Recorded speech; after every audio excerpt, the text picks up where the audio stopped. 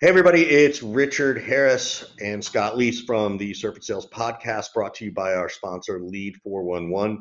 If you're looking for direct dial phone numbers, cell phone numbers, intent data based on job changes and all kinds of other great stuff, please check out our sponsor Lead 411.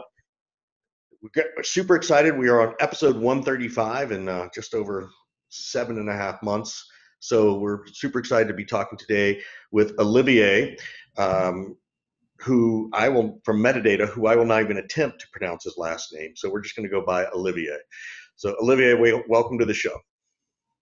Thanks for having me, guys. Yeah. So before we even jump in, just for context, right? So people can understand where your frame of reference comes from. What is MetaData? What's your average sales cycle like? Deal size? Whatever you're comfortable sharing in that regard. Yeah. Metadata is in the MarTech space. Essentially, what we do is we automate demand generation, focus on B2B. We essentially connect to your existing tech stack, and we automate demand gen in terms of advertising on Facebook, LinkedIn, display, so on and so forth. ASP is around 42K a year. That said, we have some customers in 20 range and customers in the hundreds of thousands. Sales cycle, actually, we just ran some things recently. Our sales cycle is really good. It's 42 days right now. But most of what we're selling is mid-market. So since COVID has happened, we've found a lot of traction in mid-market companies, which we categorize as around 200 employees to 1,000. Got it. You've got a 42-day sales cycle right now that you're running. Have you found that to be speeding up?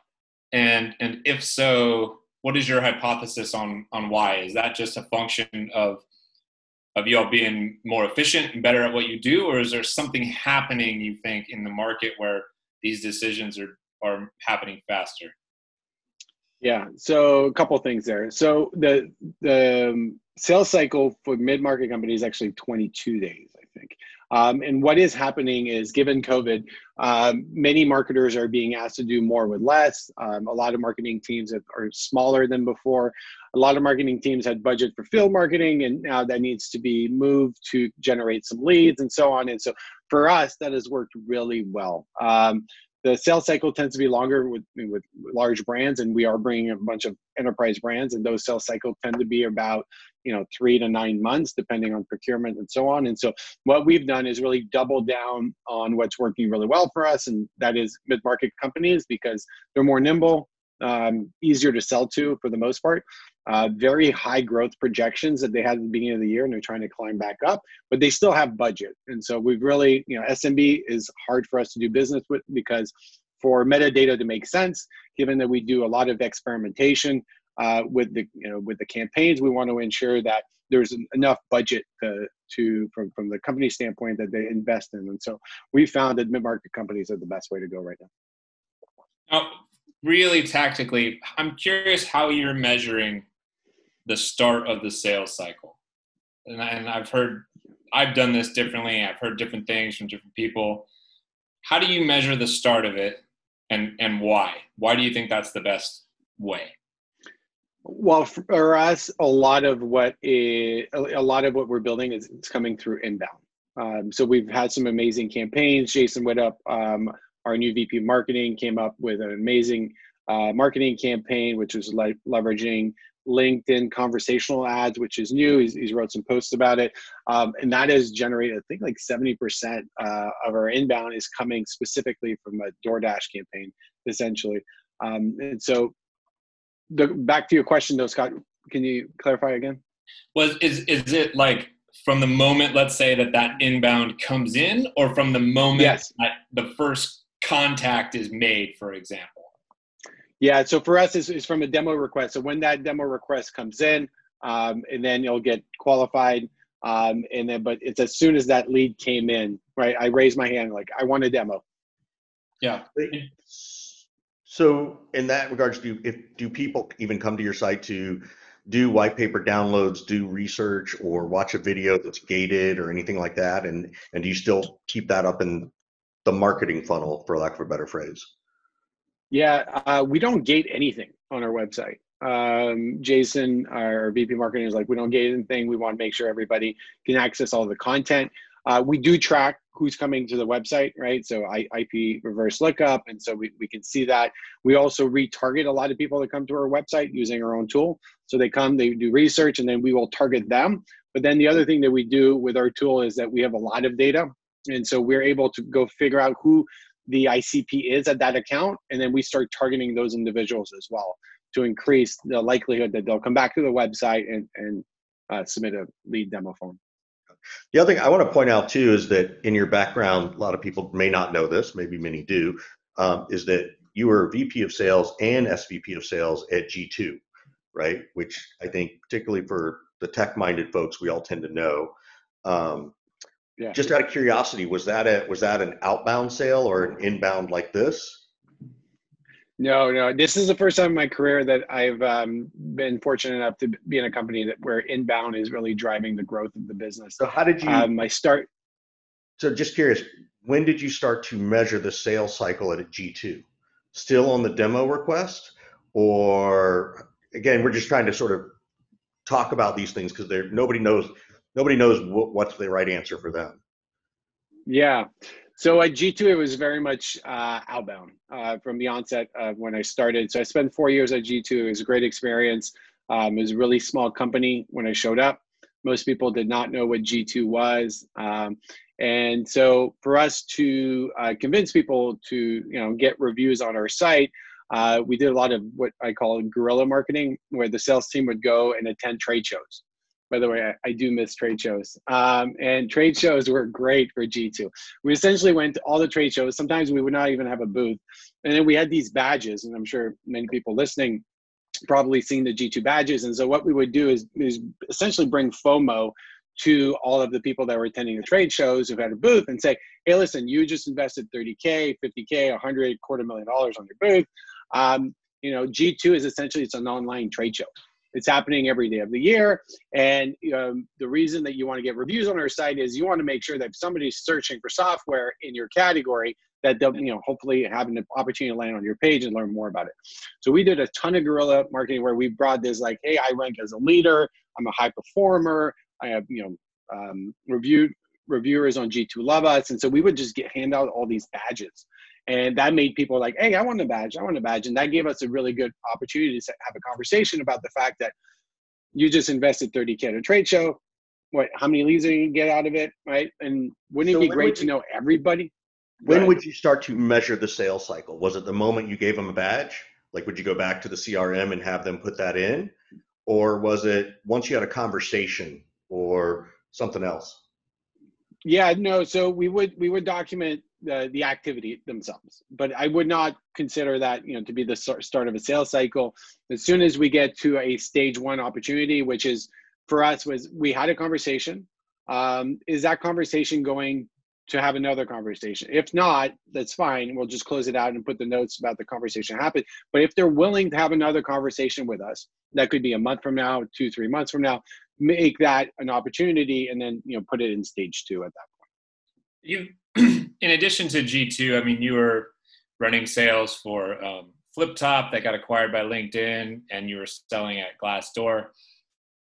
I have a couple questions for you. The first question that comes to mind is, how are you having to recruit differently now than in some of these prior roles? I mean, obviously you're president, so you're not running just sales right now. You're recruiting for more roles, but I'm just curious, like how the recruiting process, maybe specifically for revenue folks, is changing or has changed from your point of view right now.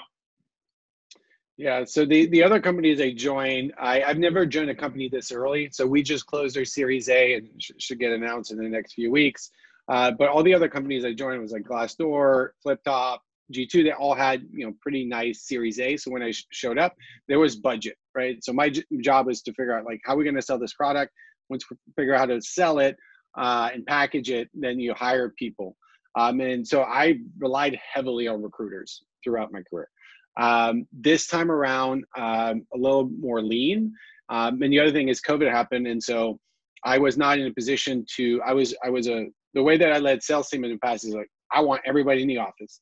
I want to feed off the energy. I want to get people excited. It's us against the world. We're going to take it over, so on. And now it's really hard to do that when you're virtual, right? We do have morning kickoff calls for 15 minutes on the sales side, and then another one for the customer success team, 15 minutes every morning. And that's a good way for us to get together and chat, but it's really hard to get everybody in the office. Now I'm hiring people I've never met in person, right? We're hiring everywhere across the US. We are very spread out geographically around the world. I think we have like close to 40 employees, and I'd say 15 of them are outside this country. And I think we're in like 7 or 8 states. And so I've really changed the way that I'm evaluating talent. And one of the things that I'm doing is really leveraging my network more than I ever before. Historically, I would just call 4 or 5 recruiters and be like, all right, send me candidates. And then, we would get the candidates to interview. And then, that's really how we went about recruiting. This time around, I'm really leveraging my network, because hiring people that you don't know, hopefully somebody on the team knows them, because that's really important as you build trust, and then also get, be part of the culture. Is there what's the additional step that you have to take when you're trying to interview somebody but you've never met them in person? Or is there an additional step? Our interview process at G2 I felt was pretty good. There was one thing that some people didn't like, which was a test. Our CEO, Godard Abel, was, there's a test. There was a personality test and kind of like an IQ test mashed up into one. A lot of people did not like that we started, the interview process with a test. And the thing is, it filtered out, I thought, way too many people. I think like 70% of the people took the test failed.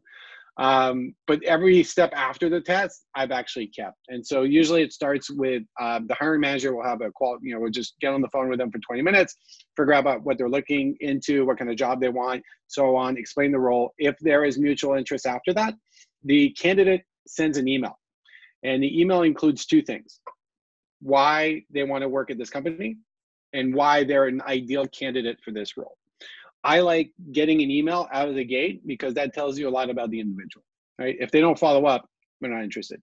2, I want to see how good are they at writing via email, right? A lot of sales is happening via emails now, and that's one of the things that tends to get overlooked. So if that email goes well, then at that point, we will do a sales presentation.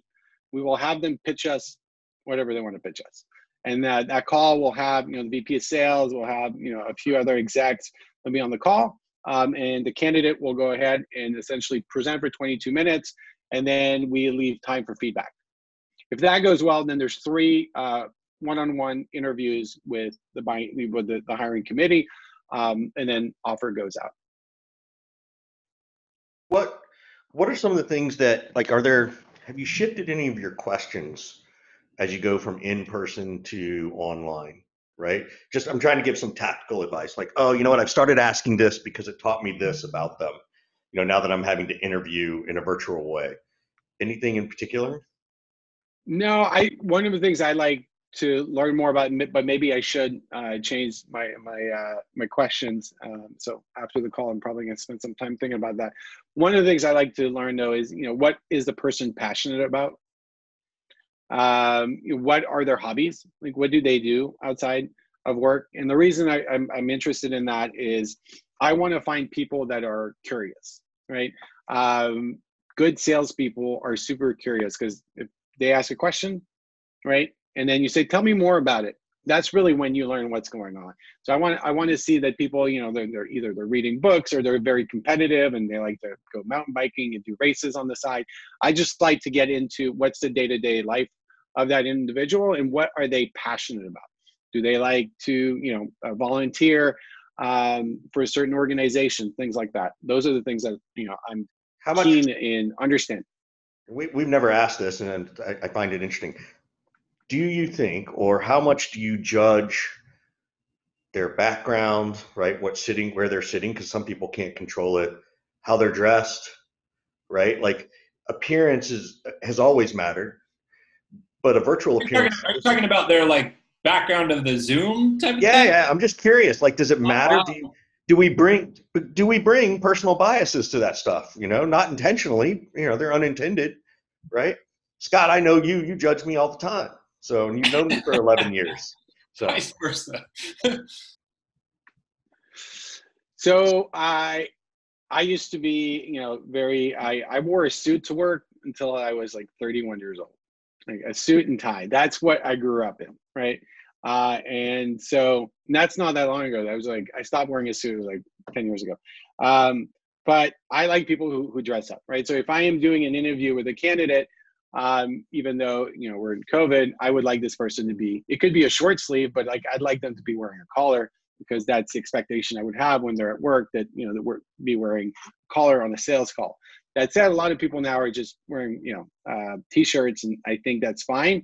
But for an interview, I want to see that the person is trying and is going outside their comfort zone. And so they're, hopefully wearing a collared shirt would be appreciated if you're interviewing with me. But some of my team members that are interviewing as well don't care. So, well, I think that's any candidate who knows what they're doing would ask these kind of things during the process to not screw that up. God, right? You failed this interview, by the way. You failed. I'm not interviewing for a job. I'm interviewing Olivier here. Okay, there's a difference, right? I want to talk about the advantages you think that maybe you have running a company, having the sales background that you have, right? And so many startups are run by people with engineering backgrounds, product backgrounds, finance backgrounds, what have you. I always get excited when I see somebody building a company and they've built and scaled a few sales orgs first. So what advantages are there that you think transfer over really well? And as you look back on your prior career, you're able to see things a little differently. Yeah. And I think running a company or helping run a company there's a couple of things that I'm good at. And I'm very fortunate to work with Gil, our CEO. He's a former engineer, turned CEO. He's very technical. And so together, and he doesn't necessarily have the go-to-market experience that I've been fortunate to gain over the years. And so we're a great team together. So I think the things that are important to think about, one is, the product, the space that it's in, right? And for me, when I was looking at leaving G2 last year, I've been in MarTech for 7 years, and I'm super passionate about MarTech. And so that was one of the things. I had opportunities to go in different roles at different companies, but one, I was looking for a way to get out of the box of sales. I think I did pretty good as a salesperson over the years, but I was more passionate about learning more about the other sides of the business, finance, fundraising, all these things that I'd never really been part of, which were really exciting for me. But the skill set that I brought that I think was good, one is obviously knowing the space, right, and having connections and selling to these CMOs in the space for 7 years. So it's really easy for me to call somebody I've known and say, hey, listen, I want your feedback on this. Can we schedule a call for 30 minutes and let me know what you think about this, right? So that's an easy way to break in. Two is I've hired close to 100 people at G2 while I was there. And so I got, I think, much better at hiring. Two is I've made some great connections, and you see the sales team that we have here at MetaData, many of them come from G2. And so it's nice to be able to, this is my fourth go around in the startup. So it's nice to be able to have a bunch of connections that you have and really good people that work with. And some of these people like to work in early stage companies. And so that makes it easier from a recruiting standpoint.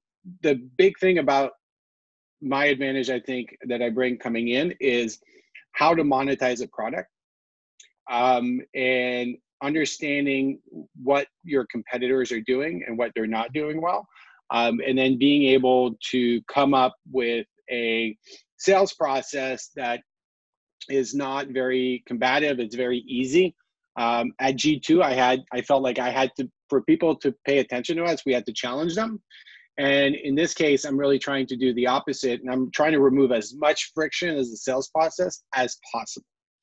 And so we are trying to only engage with people who want to learn about new ways to do things. And what we're doing here is essentially adding the ability to bring AI to demand generation, right? So instead of having a human go into Facebook and LinkedIn and create your marketing campaigns, the robots are all doing it. right? They're connected to everything, and then based on who's clicking on what's converting, everything's working for you. But now we have to convince people to let go of the wheel and let the machine do it, which is very different. And so what we're trying to do is remove as much friction. And so we're not asking for people to sell 2-year deals out of the gate.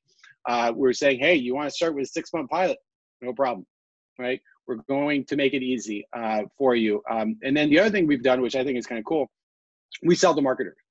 So what we're doing is we're hiring marketers to come in and become like sales engineers, so that when the salesperson gets an inbound or they book their own meeting, they'll qualify it. And then on the demo call, it's a marketer talking to another marketer. So now we have the salesperson's on the call, but the salesperson's not doing the demo. The marketer is doing it. And here's why it's doing it. And somebody started today, one of our new marketers came from one of our customers.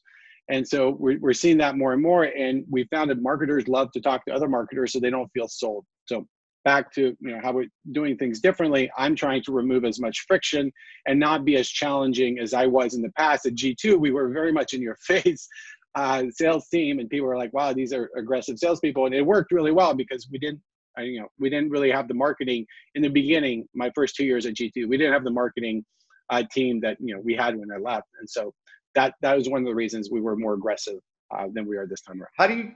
That's a fascinating. I've not heard anybody doing that where the marketer does the demo. I don't know, Scott, maybe you have, but how does the marketer like that? Like I could see some marketers being like, oh, that's a sales thing, right? Like, so there could be some level of resistance internally, and granted, it's coming from the top down, so you're doing it too, but do you have internal friction to that type of process? Our VP of sales was the one, Clay. Clay and I have worked together at 3 companies. We met at Glassdoor in the early days. And he was like, you know what I want? I want marketers selling to marketers. We had a customer advisory board meeting.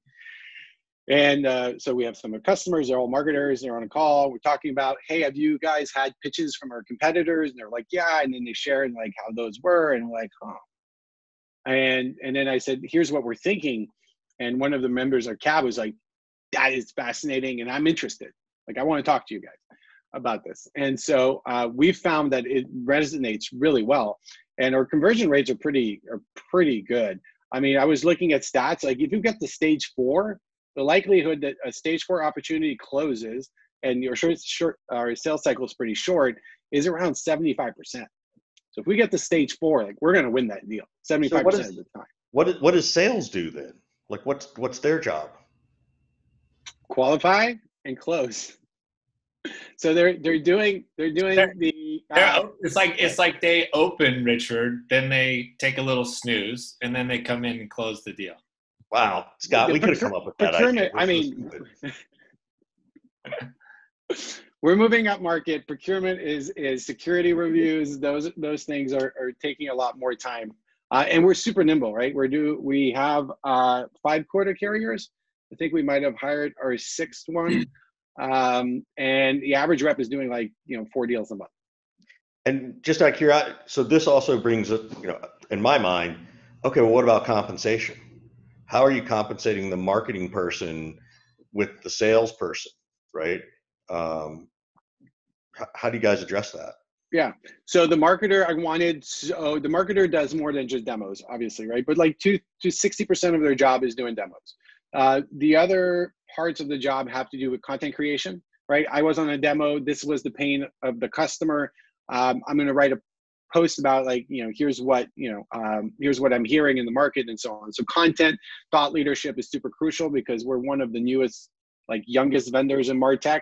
And so we're trying to catch up. And so I think creating content, thought leadership is super important. So you're doing that.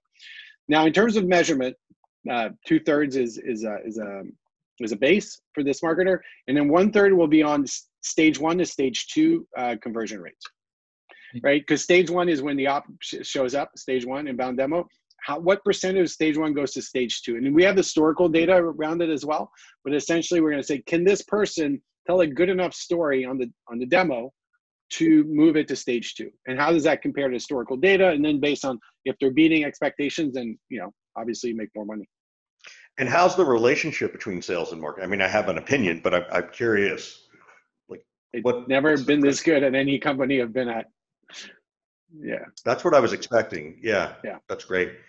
So what's interesting is our CEO in the beginning was like, "You want to run all go-to-market?" And I was like, "No, I don't want to run marketing," because my CEO was a CMO before, and as you know, I'm friends with many of the marketers I've worked with historically, but I have very demanding as a sales leader about the amount of pipeline that we need, especially at G2. Is like, I need enterprise leads, and there's memes out there of me like just yelling at marketing for enterprise leads. And so I was like, I do not want to own marketing. I was like, you're a former CMO, I want you to own that, and that gives it a little more friction, but just challenging, right? That way, the CEO, VP marketing, and myself, and VP of sales can get in a room and say, like, what are we going to do about this? But we've blown out all the KPIs in the first half of the year. We just finished it up. And so now I'm actually going to marketing and asking to reduce the amount of leads because we have too many leads coming in. I just want to tweak have a little higher conversion rates. And so the quality, I'm asking for fewer leads and higher quantity. But our CEO is pushing for us to double the lead output, right? So he tells a really good story. And I'm like, no, we are overwhelmed with opportunities right now. So please tone it down. He's fundraising. He's fun. Do you? We're Series B. So the other question I had around this was, now that you've tried this, right, this unique experiment, and I guess so one is, what made you think to do it, and then the second thing was, what was the second thing? The second thing was shit. Well, I'll answer the first one. Welcome to live podcast. No worry. I'll answer the first one. What you think about second? So what made us think about this is that there's a gentleman here at the company. He's been with us for 3 years. I started as a BDR, then became a salesperson, but he does everything. He does RevOps, he does marketing, and so on. His name's Logan. And Logan did such an amazing job at the demo that when Clay and I came on board, we're like, Logan, should you do all the demos? He's a marketer. He thinks like a marketer. He understands everything. He's been with the company 3 years. He understands the product inside and out. We're like, he's doing an amazing job at telling the story, and people and the buyers don't feel threatened because it's not a salesperson, it's a marketer telling you a story. And so that seems to be resonating well. And we're like, let's do more of that. And so we just hired a new person. So now we have 2 marketers telling stories. So let me ask you, now that you've done this, hindsight being 2020, right? Would you go back to the Glassdoors? Would you go back to the G2s and say, you know what? I wonder if this would work, right? If you had the person in the role selling to the same buyer, would you try it in those roles, in those companies? I would. I mean, at Glassdoor, it would be interesting because you would essentially be selling to talent acquisition people. And I do think it would work really well, specifically large brands, right? If we were able to convince somebody from Adobe, talent acquisition, to go work at Glassdoor and then tell everybody, GE, you get on the phone with GE or, EA or something and be like, here's why I'm here, right? That story is like, they did such a good job for me at my last company that I felt compelled to leave my role and come here and basically just be an ambassador for the brand because the product works so well. So yeah, I will do this moving forward. I will also, want to join companies in the future where their marketing strategy is well thought out of the gate. I've worked at companies where I have a decent product, but didn't invest enough in marketing early on, and that just makes it harder. I don't think, because even at Glassdoor, we had like 40, 50 salespeople and only a few marketers in the early years. And it just makes it so much harder to scale a company effectively if you have so much manpower that is there just to book meetings, right? And then they maybe get 1 or 2 inbounds a month. So I'd rather scale a business where you just add reps as the demand picks up. And it should be essentially a math equation between the sales team and the marketing team, and you just look at hiring when it makes sense based on the inbounds that are coming in from the marketing team. But at the end of the day, if you have a good content strategy, thought leadership, and so on, sales is going to be much easier than just picking up the phone book and trying to call everybody.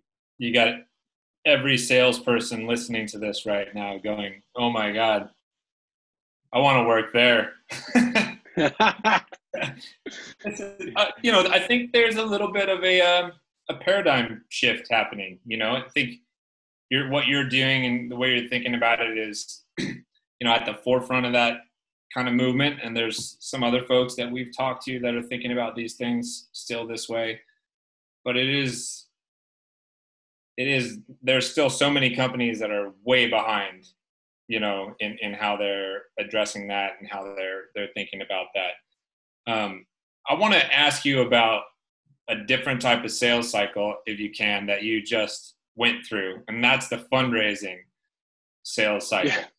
For all entrepreneurs out there and people running startups and people who are thinking about building out a product, one day. From all the conversations that I've had and a couple of times I've been a part of it, even though I've never been a fundraiser as a founder, it doesn't seem that much different than a normal sales process to me. Tell me all the ways that my statement is wrong. Well, so looking back, it's not. The one thing that's different is your mindset, right? The first pitch I had was with Andreessen Horowitz. I was still at G2, but I was representing metadata, and that was our first pitch. And it's a mindset thing. I did not have the swagger that I had as a VP of sales at G2. I didn't have my talk tracks down. And so it took a while for me to get that. One, the talk tracks are super important, but having the confidence to be in that meeting, that took a while, because at first, for the first, dozen calls or so, you're just like, wow, I'm this VC and so on. And you're just, it's like my first time I played Pebble Beach. I'm just looking around, I'm like, wow, this is amazing. And I wasn't focused on the meeting itself or, the round of golf at that point. So that's the one thing I would say is, they want to see people who that believe in their product and be, billion-dollar outcomes. And that's really all they care about. And the other thing is, you're doing so many pitches. Like, I think we pitched, I would say over the course of 9 months, probably 70 plus VC firms. And every week we would have 2 or 3. And it took me a while to get my groove, but by the end of it, we got pretty good at it. Gil and I, we were a tag team for these calls, and I felt like I was holding us back because in first I didn't have the confidence, the storytelling and so on. And I didn't believe that, we could have, easily a billion-dollar outcome here. And over time, by being part of the company longer and seeing our customers see outstanding results, and then bringing on some huge logos, I'm like, wow, I'm starting to believe this. And that really translated, and I became better and more convincing at telling the story. And, VCs, there's one thing that gets them to act, and that's oftentimes is FOMO, right? Same as a sales cycle. Yeah. Right? So leverage that. And then I was also leveraging my own network, and Gil started to do that as well, where he's leveraging his business coach, who's making intros for us. And so we got way better at thinking about a VC as like an enterprise sales deal. And then the other thing, go ahead. Sorry to interrupt. So 70 pitches to me for a successful outcome, that doesn't seem that bad. That seems, I mean, you're probably like, fuck you, Scott, this was exhausting. But if I go one for 70 for a couple $1 million raise, like that feels pretty good. I know people who've had 300-400 VC meetings before they got a yes. Is it just like so much more exhausting though, because like the weight of everything, as opposed to just trying to sell a $50,000 software deal? Is that it? Is there so much more of you that you're pouring into it on every pitch? No, so you're not a good fit for a lot of VCs, right? Especially like we were pitching during COVID, right? So a lot of VCs are like, hey, your product is great. We love the team. Your space, we hate it. We lost a bunch of money because we invested in other companies in MarTech and we lost it. But we'll introduce you to portfolio companies, which is like, all right, cool. They won't give us their money, but they want to introduce us to portfolio companies. And so we would get customers that way. I'm like, all right, this is encouraging. And VCs they don't focus on everything. And the person that you have on the phone with you, the big part of the VC and investor relationship is like, what's their personality like, right? Because you're not a good match for everybody. And it's possible to buy something from somebody you don't like because you have a need for it. But your likelihood to invest in somebody that you don't like is really small. And so right out of the gate, right, it's probably like half of the pitches you're going to have is like, it's just not a fit from a personality standpoint, either, you know, because of me or because of, you know, our CEO, like they're just, something is not, you know, in tune. And so that happens. And then COVID made it much harder as well. And so that made us tell a different story. And so our story and our deck like improved over time. And I would consider, you know, this is very similar to like what it was like for me to sell, like, you know, Oracle at G2, right? Oracle was like a big account there. We were trying to break in. We did so many strategy meetings internally with the rep and the team to figure out like how to break into this account. And it's very similar with the VCs. So one, you have to put in the time, right? Research the profiles of the individual, making sure that you can connect out of the gate by building some rapport, talking about, you know, maybe they like mountain biking or going to Truckee and, you know, going water skiing and so on. So try to do that stuff anyway, so that you can build some rapport out of the gate, similar to sales cycle. And then you want to go in hard with the bang, right? Like, why am I here and why should you care? And I think we got better at that over time. What did you specifically change? I'm curious, you know, and I agree, you have to pivot based on the world. What kind of things did you change? Like, what did your message change from pre-COVID to during COVID, right, to get their attention? Well, marketers are being asked to do more with less across the board. There's less marketers working at companies. There's probably less budgets going around, but their return, right, how they're measured, right, they probably didn't go down that much. Yeah, your budgets, your marketing budget went down 65%, but, you know, we only reduced your goal by 15%. So get scrappy and figure out new ways to make this work. And for us, that's been great because we automate demand gen. And so instead of having marketers, like, you just, you know, let our system, our platform do it for you. So the messaging also changed, right? The amount of inbound we received in March, you know, we're getting, you know, we're a small company with 30 something employees. We're getting 30 demos a month in March. By May, we're at 180 demos a month inbound. And so that changed. Investors noticed that. So maybe yes, my confidence increased and our storytelling is better, but you show that chart and you're like, why is that happening? I'm like, because marketers need some help, and this is what we're going to help them with. And so that, you know, timing is also something that, you know, worked out in our favor here, because one, our VP marketer started in March, knocked it out of the gate with his first campaign, and, you know, it doesn't. I don't know. It doesn't sound like.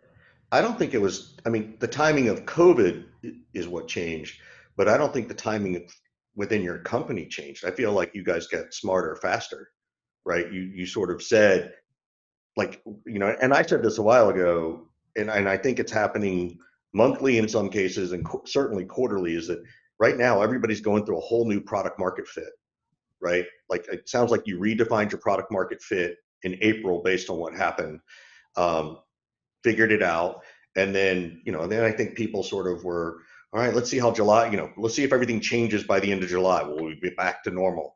And then now it's like, okay, now I got to start really looking at this stuff for the long haul, right? It's really interesting. So I don't know that it was as much. I think it was more about brains, as you noticed the timing more than anything else, right? I don't think it was anything more than that, because even coming out of this, people are still going to. I mean, they've always wanted to do more with less. Like that is always, and you just have even more stories to tell to prove to continually validate you. So that's well done. That's really cool. One piece of advice though is, like, we have a lot of people that are coming to us and like, hey, can you do this for us? We're like, not a fit, right? We have no problem walking away from business repeatedly. We have large enterprise brands that are coming in, or like, hey, we want to buy you guys, but we want you to do this, this, and this, and this, and we want you to build these integrations for us. I'm like, no, what we're doing right now is working so well. Like, I don't have time for this. If you want to sign a $2 million deal for 3 years, yeah, I will go build those integrations, but unless you're willing to do that, like let's chat again. How many in of them are 6 to 12 coming months. back and just taking what you have off the shelf? Sometimes they are, yes, for sure. We got some big ones that we're super excited that are coming on board this quarter. That's awesome. That's awesome. Yeah, people don't like when you say no or you're not a good fit. I use that all the time in the sales cycle. You are not a good fit for us. And they don't like it, but then those ones are the ones that often come back later on and are sort of. They want to prove you wrong. That's right. Yeah. Did you guys ever see the Peel and Keel video about the telemarketer? Oh yeah. Oh yeah. That's so yeah. That's my favorite one. That's my favorite one. I have a video of my son doing some telemarketing over the weekend for fundraising. I'm thinking about writing a blog post about a 12-year-old's not afraid to pick up the phone. You shouldn't either. That's awesome. But anyway, this hour has flown by, the last 45 minutes. So one of the things we always do towards the end of a show is to say, how can we help you? What can we do to support you? Whether it's an issue you're supporting completely separate of work, whether it's something other than, obviously plug your organization for, people to get a hold of you. But there's something we can help you with. Want to ask a question about business advice? We're happy to, throw our brains behind it. Okay. I wasn't not expecting that question. I mean, I think right now is, the one thing I would ask is for people to, keep having empathy. I think it was really easy early on in COVID having empathy, and as we're going into, the election that's upcoming and things like that, I just, have empathy. You don't know what people are going through, and also give them back. Right. I think it's important for everybody to, pick projects where they're giving back to the community. That's something that, we're doing as well with work. So we've, fun thing about a new startup is you get to bring in all these new cultures. And so we are dedicating one day a quarter to different charities as an organization. So one day we will go and donate, one day a quarter, we'll donate the whole day to do something and give back to the community. So I no causes per se that I want to highlight today, but just having empathy and always thinking about giving back. That's great. I love the idea of spending one day a quarter to do something as a company for, the local community, wherever that may be. I think I'm starting to see more of these kinds of, I want to use the word perks. It's not really a perk, but just like initiatives, basically, like, hey, mandatory days off here, go do this for the community, go support, such and such organization. So I think companies are trying to get creative in how they can give back, like you were saying. So, well, we and then really also appreciate take time. My last thing is take some time off. A lot of people are burning out right now, and so like most of my go-to-market team was like, guys, it's August, like go enjoy the sun and make sure to relax and get some fresh air, because I feel that most people are working harder now than they probably have a long time, and so you want to make sure you take the time. I have this particular problem, and Richard is always telling me to go take time off. So you're preaching to the choir. You're making him look smart, Olivier. I don't like this part of the show. He's very smart. I mean, come on, man, we live in the same neighborhood. Broken clock is right twice a day, man. Well, thanks so much for hanging out with us, Olivier, and good luck with everything as you move forward. And stay in touch and let us know if we can be helpful. All right, sounds great. Thanks, guys. Thanks, Olivier. Have a good day. Bye. Bye.